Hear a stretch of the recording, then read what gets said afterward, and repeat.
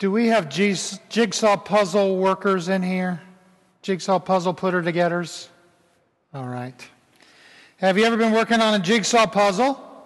The card table is set up. Puzzle pieces are in a pile on the table.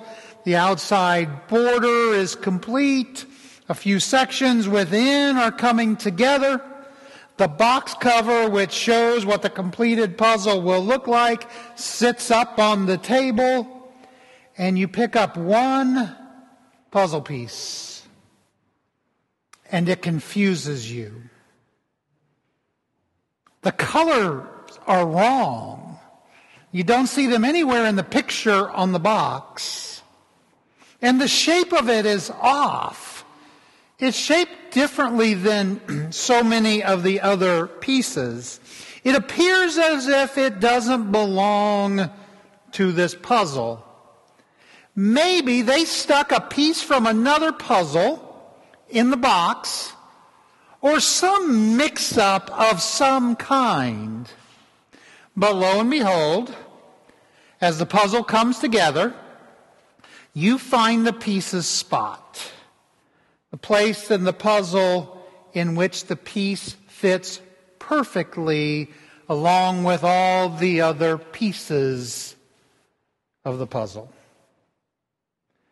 The Apostle Paul uses an analogy to describe the beloved of God as a body in which all the parts of the body fit together and create harmony and community. If I use the word Ubuntu, would you know what I mean? Anybody? Ubuntu. All right. I see a hand or two. Ubuntu. U-B-U-N-T-U. The U's, all three of them make the double O sound like ooh. Ubuntu. Say it with me. Ubuntu. Let's do it one more time. Ubuntu. It's a South African word. Well, actually, it's a word and a concept. Well, perhaps even more than a concept, Ubuntu is a philosophy. The word became known to me during the time of the Truth and Reconciliation Commission after the end of Apartheid. The word itself simply means community, but not in the trite way that we often use the word community. Ubuntu is community at its best. It is community that fosters wholeness. By definition, you see this in your bulletin, Ubuntu means a quality that embraces essential human virtues like compassion and kindness. By description, Ubuntu is one-another-ness, interconnectedness, joined-in-the-common-good-ness, and a profound commitment to the well-being of all. I love the children's book, Horton Hears a Who. It is a story about an elephant named Horton. Horton is a kind and benevolent elephant, and he discovers a world of teeny tiny people, the Whos, on a dandelion like wildflower. And Horton becomes the self-proclaimed protector of the Whos.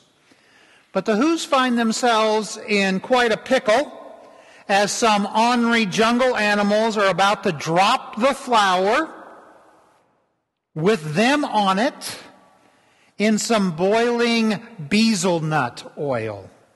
Because Horton seems so concerned about the flower, and because they don't believe Horton's claim about the teeny tiny people, and because they're awnry. Horton knows that the only way to save the flower and the Whos is to get them to be loud enough so that the jungle animals can hear them. And to be loud enough so that the jungle animals can hear them, it is important that every Who be loud. So Horton encourages the entirety of Whoville to work together to make the necessary noise. And they all shout, and they sing, and they drum on drums, and they blow horns, and they make every noise they can possibly make, but they are not heard. It's not enough. The mayor of Whoville is frenetic in the search for more noise. From the book. Through the town rushed the mayor, from the east to the west. But everyone seemed to be doing their best. Everyone seemed to be yapping and yipping. Everyone seemed to be beeping and bipping. But it wasn't enough. All this ruckus and roar. He had to find someone to help them make more. He raced through each building. He searched floor to floor. And just as he felt he was getting nowhere and almost about to give up in despair, he suddenly burst through a door, and the mayor discovered one shirker, quite hidden away in the Fairfax apartments, apartment 12J. A very small shirker named Jojo was standing, just standing, bouncing a yo-yo, not making a sound, not a yip, not a chirp. And the mayor rushed in and grabbed the young twerp. As he climbed with the lad to the Eiffelberg tower, "This," cried the mayor, "is your town's darkest hour. And the time for all who have blood that is red to come to the aid of their country," he said. "We've got to make noises in greater amounts, so open your mouth, lad, for every voice counts." He spoke as he climbed. When he got to the top, the boy cleared his throat and he shouted out, "Yop." And that yop, that one extra yop put it over. Finally, at last, from the speck in the clover, their voices were heard. They rang out clear and clean. And the elephant smiled. "Do you see what I mean? They prove they are people no matter how small, and their whole world was saved by the smallest of all." The Who's, all in, working together, striving together, being community, being whole, and being in it for each other, saved the day. You could say they were practicing Ubuntu. Ubuntu as a concept correlates nicely with a phrase that Dr. King used so prophetically, the beloved community. The beloved community is society based on justice, equal opportunity, and the love of one's fellow human being.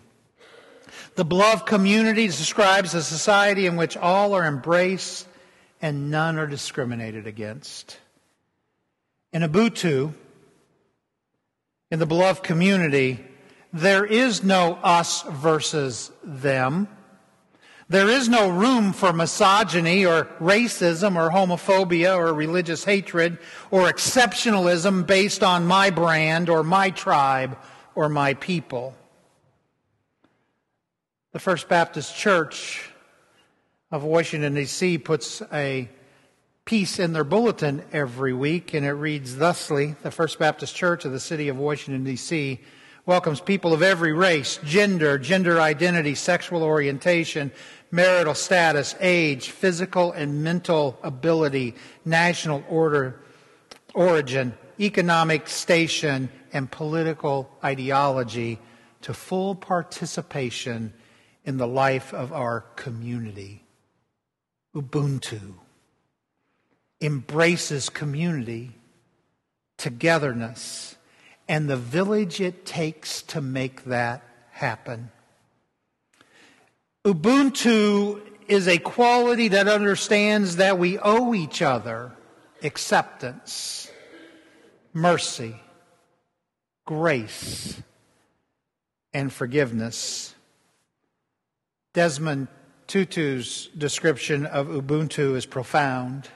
A person with Ubuntu is open and available to others, affirming of others, does not feel threatened that others are able and good, for he or she has a proper self-assurance that comes from knowing that he or she belongs to a greater whole and is diminished when others are humiliated or diminished. Unfortunately, built into all of us is a weakness that tempts us to become captive to selfishness, to fear, and to the desire to put ourselves above others by putting others down. And unfortunately, being a follower of Jesus does not preclude us from that. We see it across the spectrum of Christian history as the church and its leaders at their worst have engaged in anti-Semitism, warmongering, violence against religious groups, the enslavement of people, and a million crimes against God and humanity. Even the earliest followers of Jesus, even his best friends and associates, struggle with the grand and glorious concepts of Ubuntu. Today's scripture lesson from the Message translation. John spoke up. "Teacher, we saw a man using your name to expel demons, and we stopped him because he wasn't in our group." Jesus wasn't pleased. "Don't stop him. No one can use my name to do something good and powerful and in the next breath cut me down. Why, anybody by just giving a cup of water in my name is on our side. Count on it that God will notice." As Jesus' ministry continues to spread, people who aren't his people start doing ministry and healings and exorcisms in his name. And some of his followers are upset by this. Who do they think they are? Using Jesus' name to do good. That is reserved for us and our group. There is immediately a backlash against these do-gooders because they aren't our do-gooders. The disciples tell them to stop.